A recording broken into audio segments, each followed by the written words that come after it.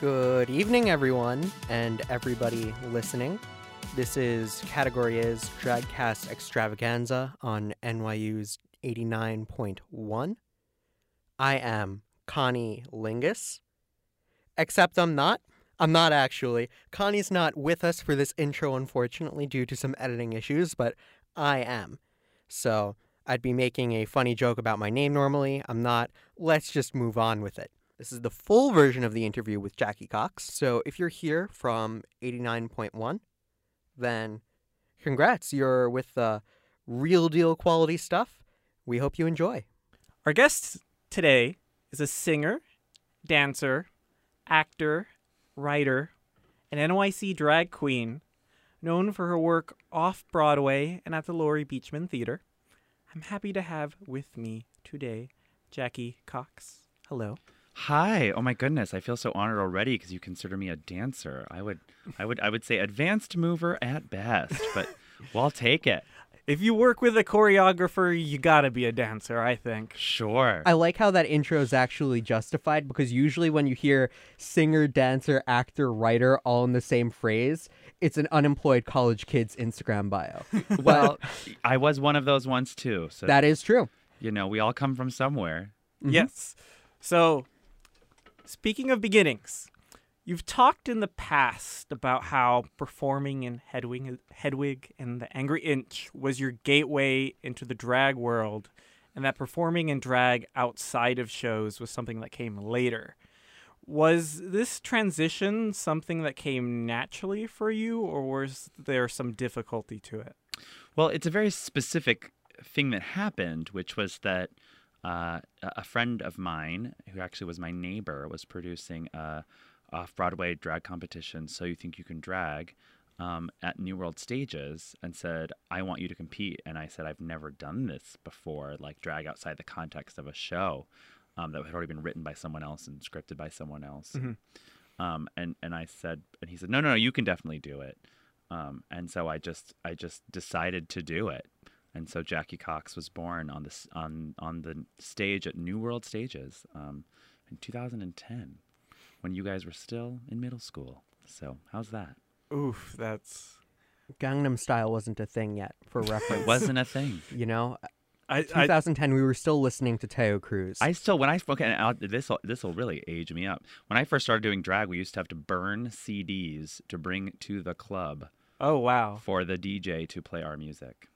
Huh. I don't even have a CD player, much less a CD burner anymore. I had to buy a CD player because I'm like an old school dude who likes to like make physical like mixtapes for people. Sure. And MacBooks these days just don't have the CD player, so it's like Well, it's funny you say old school mixtapes. When I was old school, It was they were actual actual cassette. tapes. Yeah. But you know, hey, every generation goes through a technological change, and mine happened to be much more convenient for me because now I just carry around a little USB that I just keep adding music onto. So that's been great. But the transition, I guess, from being more of a, I guess to answer your question in a more realistic way, you know, performing in theater, which was kind of my background, was always something I loved. I love working on characters. I love creating the story. I love telling a story through acting, you know, either through scripted works or through improv. You know, I did improv as well in college. But what's amazing about drag is it can be, first of all, whatever you want. And for me specifically, it gave me the opportunity to actually create it all. You know, I get to be the director, the choreographer, the scenic designer, the costume designer, or to outsource those to whomever I want if I want to. You know, I've definitely worked with amazing directors and choreographers as well. But just that ability to take everything I learned in the theater and then become kind of your own producer. Mm-hmm. And it's all really, drag is, you know, at its essence, especially New York City drag, is self-produced. You know, I mean, I'm sure there's some queens who their drag mother told them every single thing they needed to learn, and they just walked out on stage and someone held their hand. But I would say majority of the time, you're the one putting the most work in. And that's certainly something that was appealing to me because, you know, you get out what you put in. So that was really exciting for me and kind of helped the transition for me because, you know, theater is a business and it can be a really daunting business. And drag can be a daunting business as well. The difference is so many things are outside of your control in theater. You don't know if you're the right type for the show they're casting. You don't know, if you're the right height. Forget, anything else. It's like, do you even have all the requirements? Whereas drag, you kind of set the parameters. So that was really exciting for me, to take everything I'd learned in theater and then transition them into my own self-produced work. Cool. So you've already kind of started to talk on the creative process, and you've done a number of both solo shows and collaborative shows as a drag queen, frequently collaborating with other NYC greats such as Paige Turner and Chelsea Piers.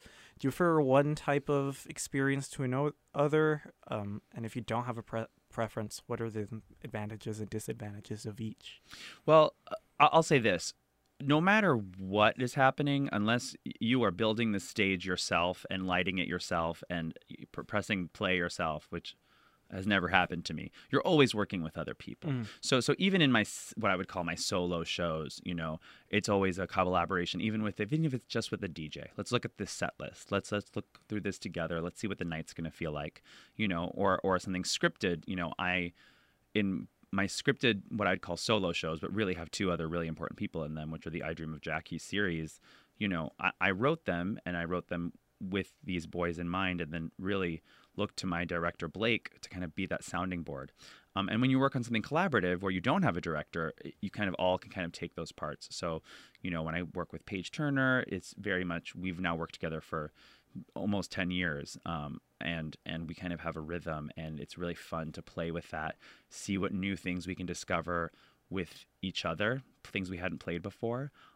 So I would say if I have a preference, it's always to work with other people. And anyone who says they do it all alone, I don't know who they are. They must be some kind of magician, because you're never alone. You're never alone. And even if you are alone on the stage, you're working with the audience. As a live medium, I'm working with the people who are directly in front of me. I'm feeding off of their energy. So I love the collaborative aspect of it. And those and kind of all of the shapes and shades of that. So it can go from very collaborative, we're sitting and writing a script together and parsing out every detail of a show, to, you're doing a number and then I'm doing a number and then you're doing a number. What kind of a flow do we want? And we just kind of go from there. I love that. And I love getting to know people that way. You kind of learn fun things about them. And coming from that school of theater where you're kind of always told, acting isn't about saying something, it's about listening. And that holds true for drag, or anytime you're sharing an artistic space with someone, which is so exciting to actually listen to them, feel what their energy is, and then add that to yours, and then you share what your energy is back with them, which is so exciting for me. Gotcha. Sounds like a really good way to make the show, because then if you're collaborating in the creation of it, then you have somebody to cover up for your own weaknesses that you might have in the creation process, and your own strengths get to be exacerbated. And I mean, that being said, when it comes to you creating a show in this collaborative effort, are there any parts of this creative process that really stand out for you, that you come naturally to you? And alternatively, is there anything that you kind of struggle with a little?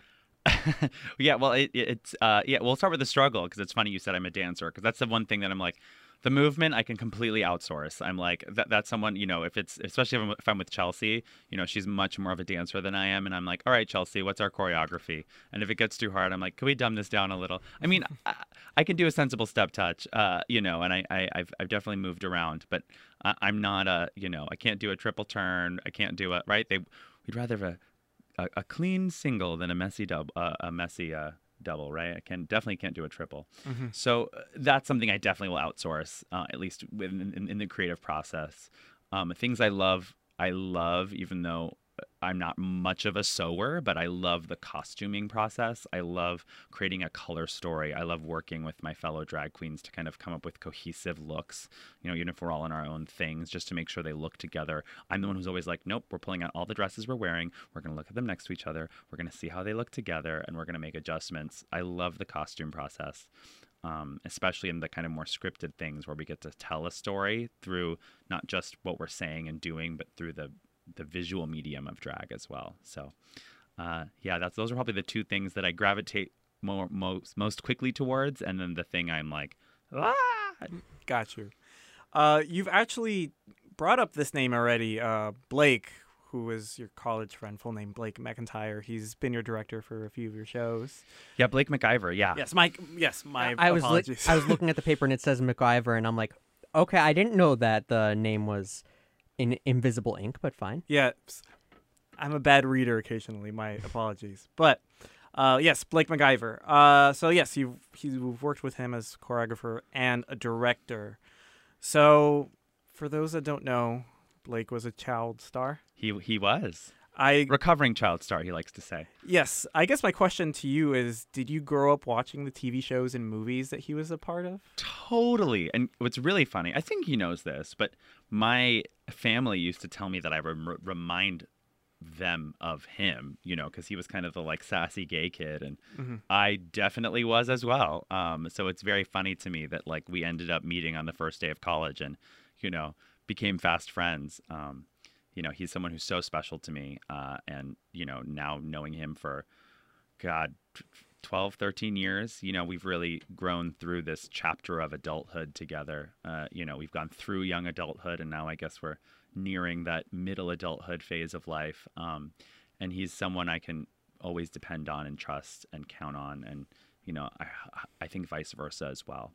It's really sweet. I'm also kind of curious as to like when you met him and saw him, did you like put two and two together immediately? Like, wait, I've seen this person before, or was just this something that came up out of the blue one day? I'm pretty sure I knew right away. You're taking it back. So this was 2003 when I first met Blake, 2003. And I'm pretty sure I saw him from across the way. And I think he had on, his glasses, and his hair was done kind of the same way as it was his whole like childhood acting career. I was like, oh my God, that's that kid that everyone used to tell me that I remind them of. Oh, and we're in the same theater program. Oh, and, I'm going to sit right next to him and like, decide that we're the best of friends. And I kind of, I won't say force myself upon him, but I kind of was just like, nope, we're going to get along. I've decided. And he just kind of went along with it, and something that he always it says to me, which makes me feel, like, wow, I can't even believe that this ever happened, is, he's like, I always had that confidence as an out gay man since I was 16. I would, strut down my high school hallway with like a rainbow T-shirt on and a boa, whereas he didn't have that. So I think he was, whereas I was like, oh my God, this is a cool, fabulous person who's done all these amazing things. And I was like, this is so interesting. I think he felt the same way about me. He's like, oh my God, this person is so sure of themselves. Which I was, for better or worse. I think I've learned to be a little more humble as I've gotten a little older. But I remember when I was 18, I thought, I can do no wrong. I'm the, I don't know. I guess I just kind of walked around like I owned the place a little bit, which I think he was very surprised by, that someone who in a way was like him could be so confident, and hopefully that we kind of balanced each other out that way. That's really nice to hear. I think the best friendships are people that are not exactly the same. They have just the amount of traits that the other person have that like really brings out the best in each other, I think.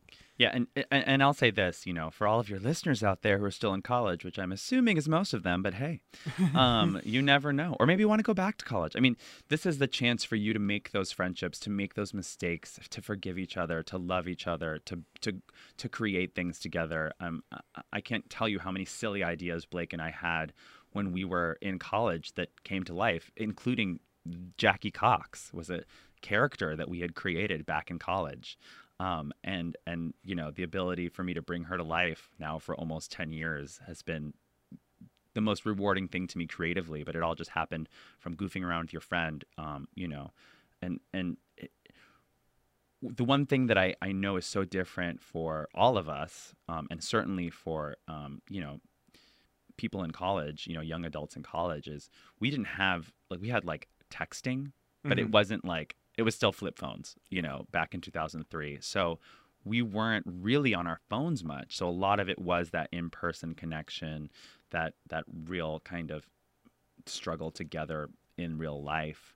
And we had some social media, but it certainly isn't what it is today. So wherever you are, if you're listening to this, you're already a step above and beyond, because just listening to someone's actual human voice, I think, is an amazing skill that so often, we get stuck in texts and we lose a lot of the humanity. Radio is an amazing medium for cluing into emotion and the voice, and the voice is the outward manifestation of the soul. Yeah. Kudos to all your listeners for listening, because you are participating in the human experience. Thank you for the plug, I guess. I'll take it. That's probably the most satisfying back in my day moment I've ever actually heard, where I don't feel condescended to. No, please. I mean, and when I was, 18, my dad was like, oh, well, we didn't have any kind of phone. You had to, I don't know, knock on their door, write a letter, Yeah. or wait outside by a payphone if you wanted to contact someone, and it was all about setting up meeting times.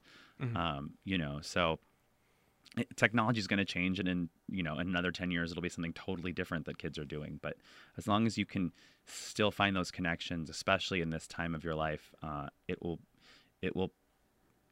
help you throughout the rest of whatever you do next. Awesome. So to shift gears a little bit. Oh, you don't like my advice? No. Advice column over No, here? I love your advice column, but you seem to have a lot of really good opinions about things, so we want to spread the mix as to what we could get your opinions on. Oh, yeah, I'll tell you anything. So last week, we spoke with Honey Davenport. I don't She know. corrected you on the podcast, and you still mess it up.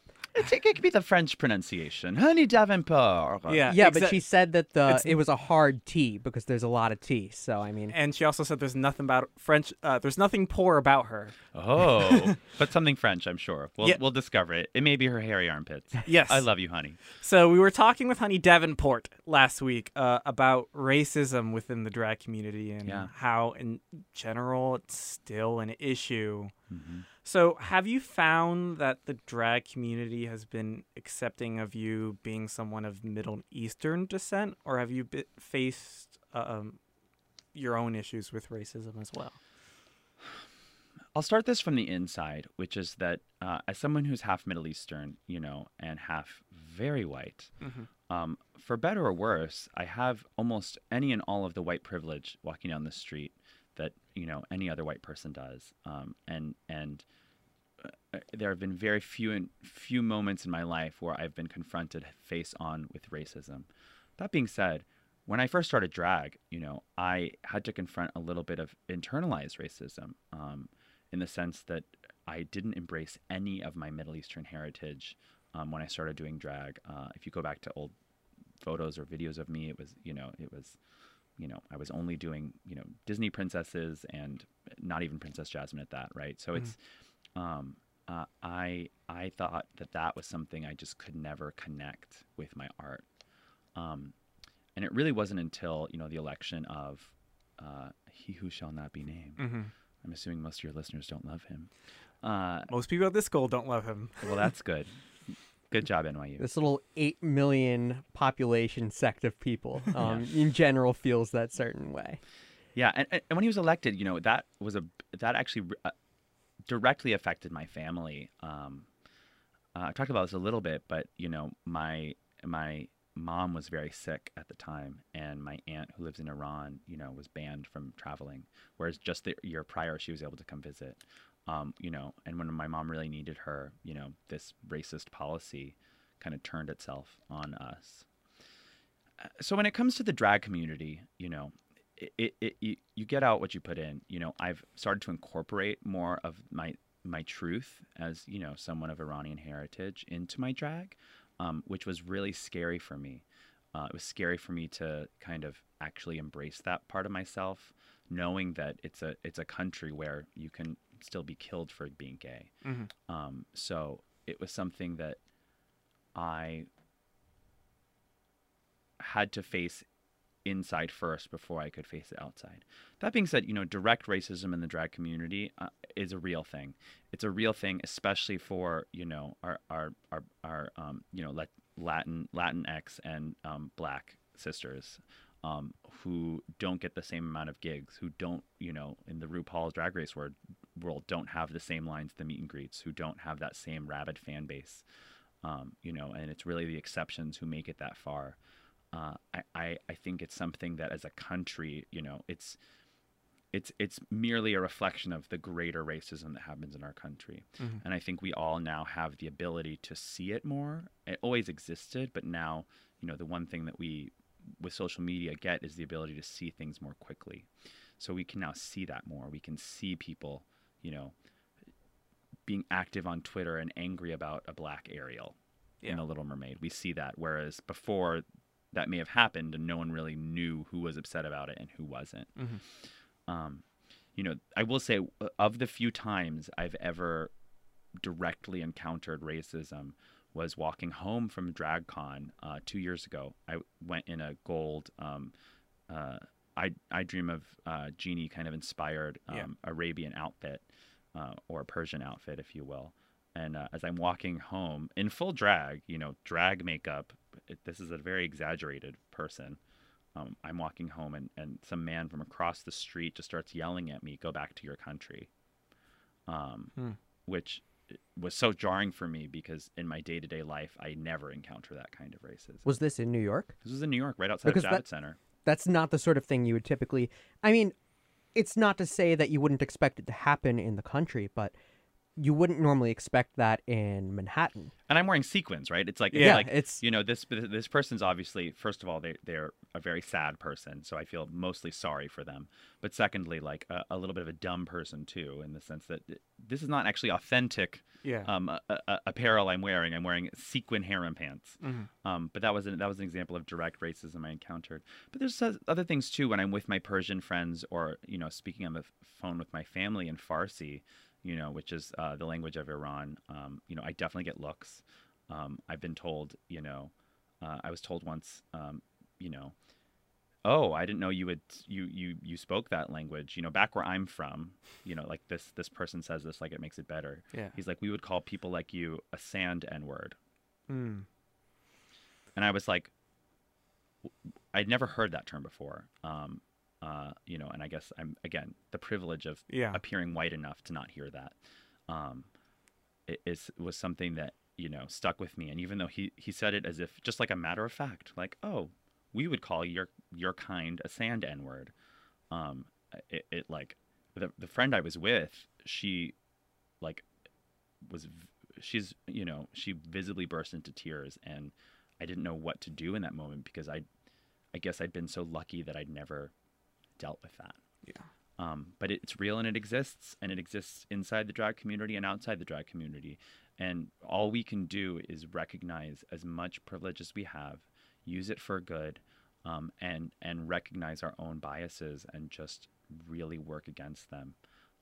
You know, if you had friends who posted, "Oh, I don't like that there's a black Ariel," like, I would encourage you to message them and talk to them about it and help them get to the root of why they feel that way. Because those feelings come from a place, a lot of it's outside of ourselves, right? Our society has this institutionalized racism, and anything that expresses that is simply a manifestation of what we've all been taught. You know, we've been taught that the skinny blonde girl is the ideal. You know, that's why those queens who exemplify those ideals get the longer lines at the meet and greets. So we all have to work against that, just like we have to work against, you know, thinking that Barbie is the epitome of any sort of beauty standard. It's sort of interesting that you bring that up specifically because everybody comes from such different own little societal bubbles. I mean, I can't speak for my co-host. I don't believe that it was the same there, but I grew up in a community where it was like very, very white, but there was relatively low income inequality. So we didn't really see the effects of racism that you would see across the country. So it was kind of instinct to dismiss it when you hear about it, like, "Oh, that's not actually an issue." And the problem is that so many people come from so many different places that it's like you go to a different spot of the country and it's like an entirely different world. Totally. I spent a good amount of my formative years in Milwaukee, which is one of the most segregated cities in the country, from both a race and economic perspective. And I'd moved there from San Francisco, which is a total melting pot of all different sorts of people. Yep. So to go to a city that was so segregated and kind of that was built into the culture and the structure of the city of you don't go to this street if you're white or you don't go to this street if you're black, was such a culture shock to me. I was 12 and I had never seen anything like that. And when you don't see something, it's not real. Yeah.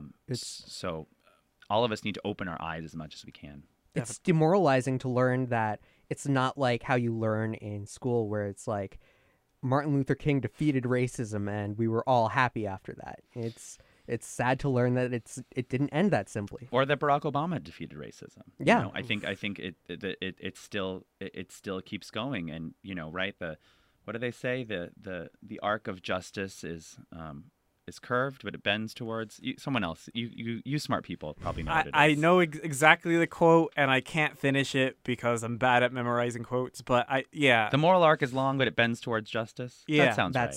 That sounds familiar to me. So I think we're still on that journey, and certainly for our lifetimes, we will be. And I include you folks who are a good 12 years, 13 years younger than me in that. It's going to be for the rest of our lives something that all of us, as citizens of the earth, will have to work on, and it's going to grow and change, and we're going to learn more, and we have to keep fighting that fight, and just keep recognizing it. And the most important thing I've learned is just to listen. When I have sisters, either on Facebook going on rants about this, that, or the other thing that happened to them at this bar that they feel very strongly is motivated by race, that's not the time to jump in and say, are you sure? That I don't think that really happened that way. Just listen to them, listen to their truth. Yeah. And that's the most important thing you can do as someone who has privilege, and we all have some kind of privilege. So recognize that and then use it for what you can. Gotcha. So you talked about how you kind of came to terms with almost your own identity as somebody who's half Middle Eastern and then incorporated that into how you do drag. Exactly how do you incorporate it now? Is there something specific that stands out about it, or? Yeah, I mean the I Dream of Jackie series, which is a series of 3 kind of off-Broadway shows I did, actually kind of took this, a version of myself that, really is a Persian genie. For those of your listeners who never watched it, I Dream of Genie, which is what it's based on, was the story of a Persian genie. In the 60s, you have to remember Iran was one of the U.S.'s closest allies. So Persian culture was actually kind of in the fashion, if you will. And granted, Barbara Eden is not remotely Persian at all. Yep. But the idea was that, the Persian culture was something that, Americans were kind of embracing as kind of this fun, exoticized foreign culture. A little known fact, and we can get to Disney in a bit, is that the original plans for Epcot included a Persia pavilion. So, if you think that was in 82, right, that Epcot opened, that how much changed, right, by the time Epcot opened, where, and still today, where we may, at some point go to war with Iran. So for me, to incorporate these bits of, my culture, words in Farsi, actually talking about kind of what the Trump ban on travelers from Muslim majority countries has done to me and my family and others and refugees, was something I really wanted to kind of tell in the storytelling of the I Dream of Jackie series. And that is as serious as actually, doing a song about the Syrian refugee crisis, or as playful as in the 3rd installment, I Dream of Jackie, Jackie's Winter Wish. I talk about the Persian traditions of the winter solstice and talk about, what that means to me and my family, and kind of connecting that to our broader kind of westernized secular Christmas stories, and those kind of beautiful through lines of where the the winter solstice, which is the darkest, coldest time of the year, in so many cultures has all of these wonderful, wonderful traditions where you bring the warmth back to your life. And whether that's through Christmas or through Hanukkah or through those traditions that bring the warmth out of the coldest and longest night of the year. And the same thing is true with the Shabbat Yalda tradition, which I talk about in I Dream of Jackie 3. So really just kind of connecting pieces of, you know, what I'll say is my mostly white secular audience to these parts of my family and history, and even learning about more of those things myself that maybe I didn't grow up in a super, you know, conservative family, but actually bringing those things to light was really fun for me. So that's kind of like how I did it. If you want the long version of that answer. God, I'm long-winded here. No, that's awesome answer, and it's awesome to get your perspective on all that stuff. Since you brought up Disney, we'll get to the Disney conversation. Let's do it. Grill me. So, anyone that's aware of you should know that you're a huge Disney fan. Total nerd. You've rocked a lot of classic looks. You came here with a Disney Store toad on you. I did. So, there's been a lot of these live-action remakes of the animated films. So I ask you, as someone that has took pleasure and had fun. You can say it. Obsessed with like adapting these looks for your drag. Do you ever find yourself comparing your looks to the live action counterparts and being like, you know, Emma Watson, like I did that better? No, because I don't really think of that, like my drag like that at all. You know, it's rare. I mean, I guess I won't say that rare anymore because I've now been doing it a few times that I'm like really going for like a super, super authentic look. You know, my face is my face. I have such strong features, you know, and I think in drag they become what they become, and there's small things I can do to tweak them, but I certainly don't have, you know, the kind of face that can transform into anyone or any woman. What I'll say about those live action movies is I think, you know, first and foremost, let's call them what they are, which is a cash grab. Yes. Which, you know, Disney's a publicly traded company and they have the rights to make as much money as they can. So good for them. On the emotional side, right, you know, these are characters that I'm sure most of your audience has some emotional connection to, right? It connects to our childhood, connects to some of our first kind of understandings of family, of what's right and wrong, of kind of themes that are maybe broader than our own life. You know, and the music, right? Music also can really emotionally connect you to something. So on that end, you know, sometimes it's like, wow, that was cool what they did with this music or this something that I was connected to emotionally. Or, you know, on the flip side, it's like, I wouldn't have done that. You know, I think Aladdin is a really interesting example in the sense that you take a movie which had a, you know, all white vocal cast, right? And you actually kind of fix that mistake of casting people of color, which I think was the most important thing that needed to happen with that telling of the story. Yes. And then from there, it's a stylistic choice, you know. So then I think that the choice to make Jasmine a character who is more independent, who has a point of view, who wants something more than just to find a cute guy that she actually likes. I think that's a stylistic choice that I think is strong and important for, you know, where we are today. But, you know, Will Smith, like, how can he really live in the footsteps of Robin Williams? I don't know.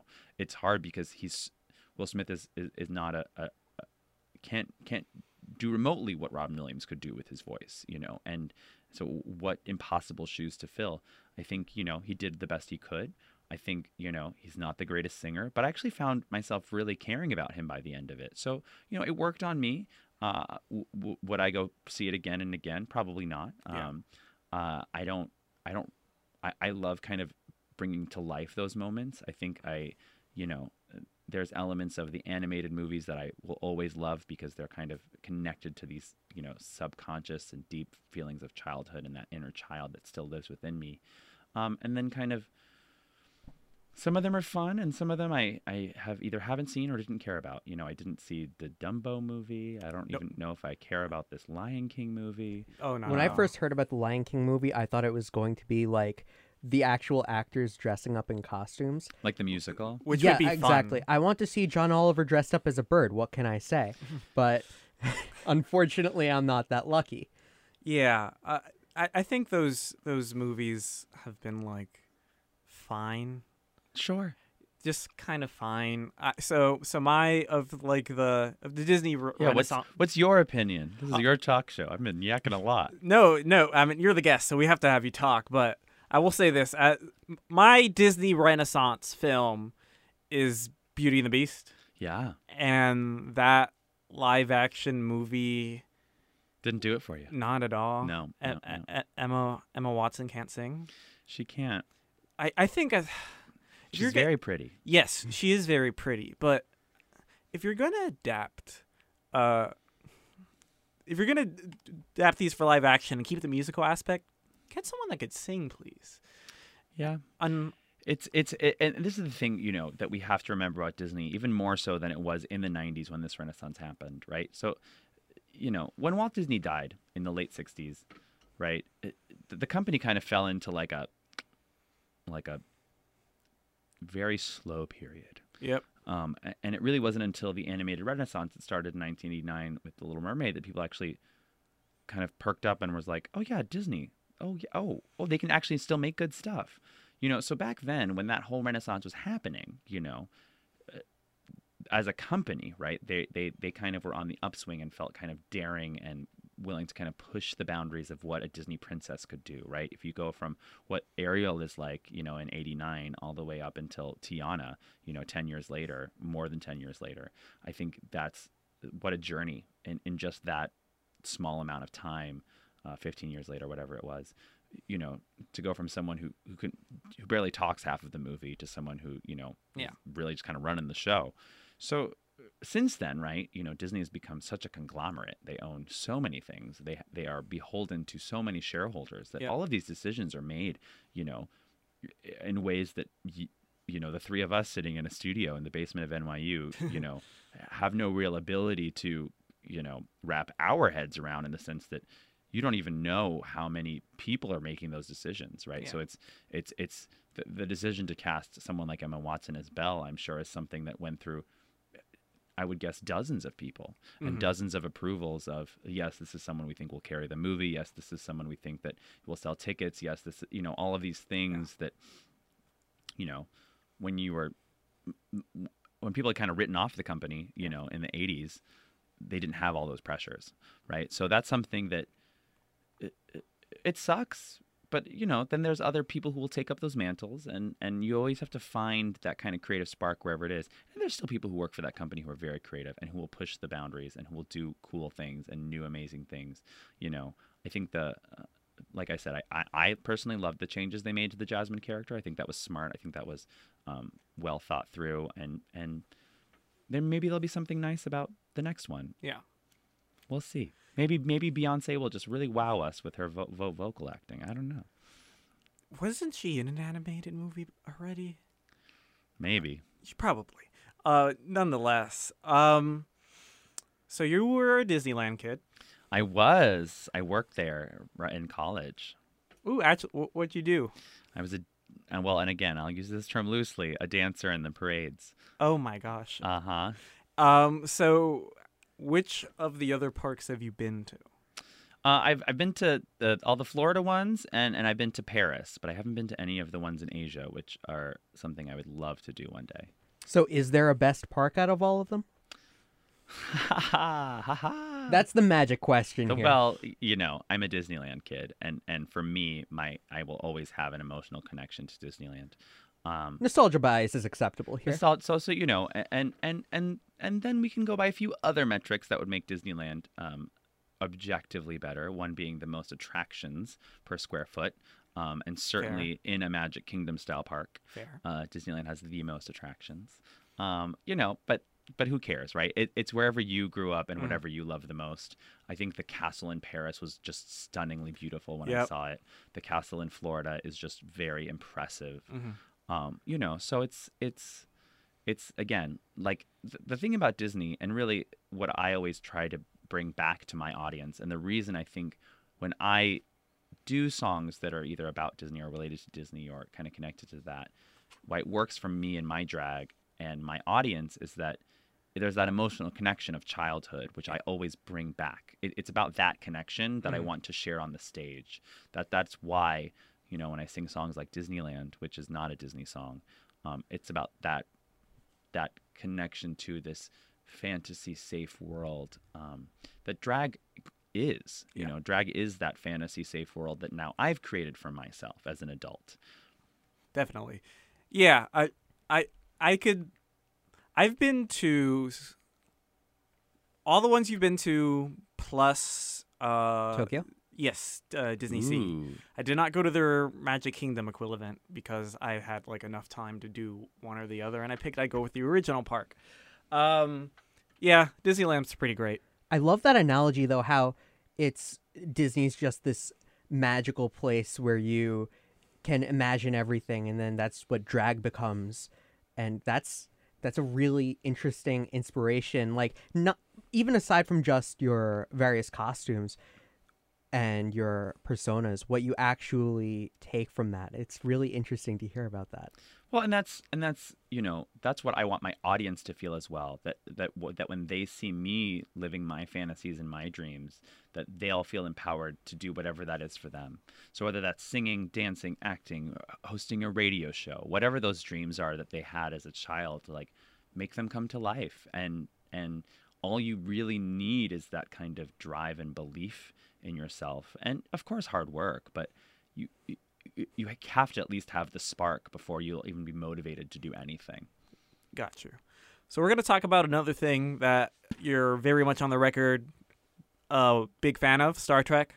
Oh my God, such a nerd. So we're going to do a little bit of a rapid fire. This is where I've got to bow out because I don't know. I know next to nothing about Star Trek, so I'll just be watching from the sidelines. Let's see this. Which is your series that you hold close to your heart? I hold Voyager close to my heart because that's the series I watched from beginning to end as it was airing. Okay. Which is your favorite of the films of any era? First Contact. Okay. Let's see. Have you been keeping up with Discovery? Oh, yes. What is your opinion on Discovery? Second season was a nice course correction. Curious now that we've done a big course correction, what we do in the next season. So I think it's TBD because I think they spent basically the last whole season changing the entire plan for the show, and whether that was intentional or not, they really shifted the entire gear. So now I'm gonna, I'm invested in these characters. I want to know what happens, but I also have no idea what this next season is going to bring. How do you feel about Abrams' Trek? Oh, fine. I watched each of those movies once in theaters and had no desire to revisit them again. Yeah. I feel like Beyond is the most Star Trek-y. Yeah, most true to the nature, and even then it's still a little action-y for that series. I feel but that's a problem most of those movies always had, is that they kind of had to cater to action movie audiences. With the first movie, that's just they went straight sci-fi, and everyone think that's the worst one of and no one saw it. So, but yeah, you kind of have to make some concessions with the movies.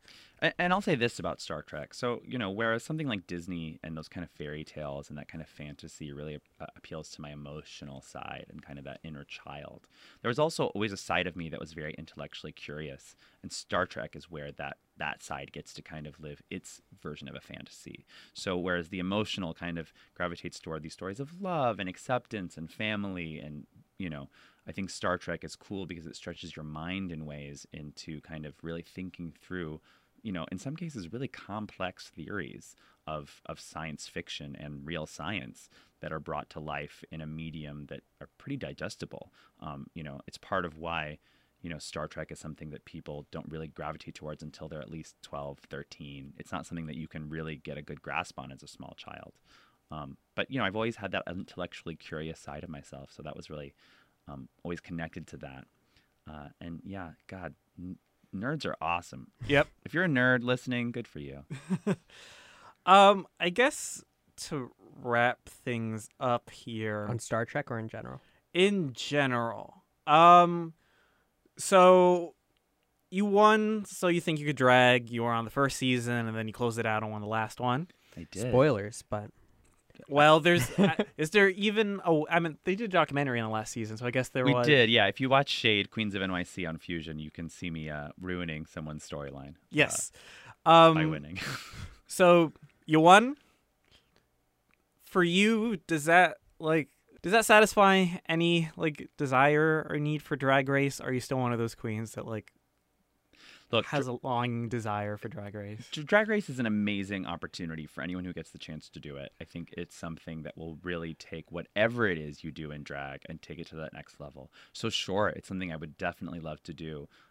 You know, it just takes all of these things that I've been talking with you guys about and gives me the ability to do them for people, not just here in New York, but all over the country and maybe all over the world. You know, so, you know, if ever had that opportunity, of course, would totally do it. Cool. And for a lot of people, I mean, definitely myself included, I don't even live in the city. I come out from Long Island every day. So for a lot of Good people, for you, commuter. yeah, it's a suffering process, but that's what you got to go through, you know? It's a painful life, but you got to live it. But for a lot of people, they get into drag by watching Drag Race, and that's, for some, it doesn't end up going beyond that. And there's clearly, as we've learned right here, there's a lot beyond it to learn. There are some great personalities behind it. How would somebody who hasn't really gotten the chance to see beyond the Drag Race curtain, how could somebody like that get to see the part of drag that isn't just Drag Race? I mean, everyone should know who their local queens are who are not on Drag Race. I think that is important for any queer person or person who says they love drag. If you love Drag Race and that's your entry into it, amazing. Like, so then now your next step, you're like, wow, I love this so much. I love what Drag Race is and I love drag. So now you have the chance, because in every neck of the woods, there are drag queens in Long Island. I can give you a list of some shows. You know what I mean? Like, you can go find those drag queens out in Long Island and get to know them, get to know what their process is, get to know what things, you know, that motivate them. And some of them you may connect with, and some of them you won't. Just like you do to queens that are on the show. You know, not every queen that you see on the show, you're like, they're amazing. You know, everyone has their favorites. Yeah. So, you know, the biggest thing I can encourage anyone, whether you're interested in drag as something you want to pursue or something that you just want to be a more well-rounded fan, is to find that drag that's outside of Drag Race. And if your audience isn't 21 yet, you'll get there. Don't worry. It's coming soon. Even if they're not 21, there are ways. I've got a few months still. I can't comment on any illegal activity that any of your audience may or may not participate in. Of course. But nonetheless, so it's been a pleasure talking with you. If people are interested in seeing you or learning more about you or keeping up with you, where can they do such things? Yeah, I'm across all social media at Jackie Cox NYC. Jackie spelled the regular way, Jackie, and Cox spelled like my mother's, Deborah, Courtney, and Laverne Cox. And you can find me at Jackie Cox NYC on Instagram, Twitter, and Facebook. And I rarely post on Twitter, so go to Instagram. That's probably where you'll find me the most. Got you. All right. Thank you so much. Thanks, you guys. This has been so fun. And thank you for listening. Super special thank you to Miss Darling for their song Young Lovers, which we play on the intro and outro of the podcast. And if you enjoyed and you're listening on 89.1, feel free to listen on Apple Podcasts and everywhere else all over the internet. We really do have some great stuff, and we really do encourage you to check it out. Goodbye.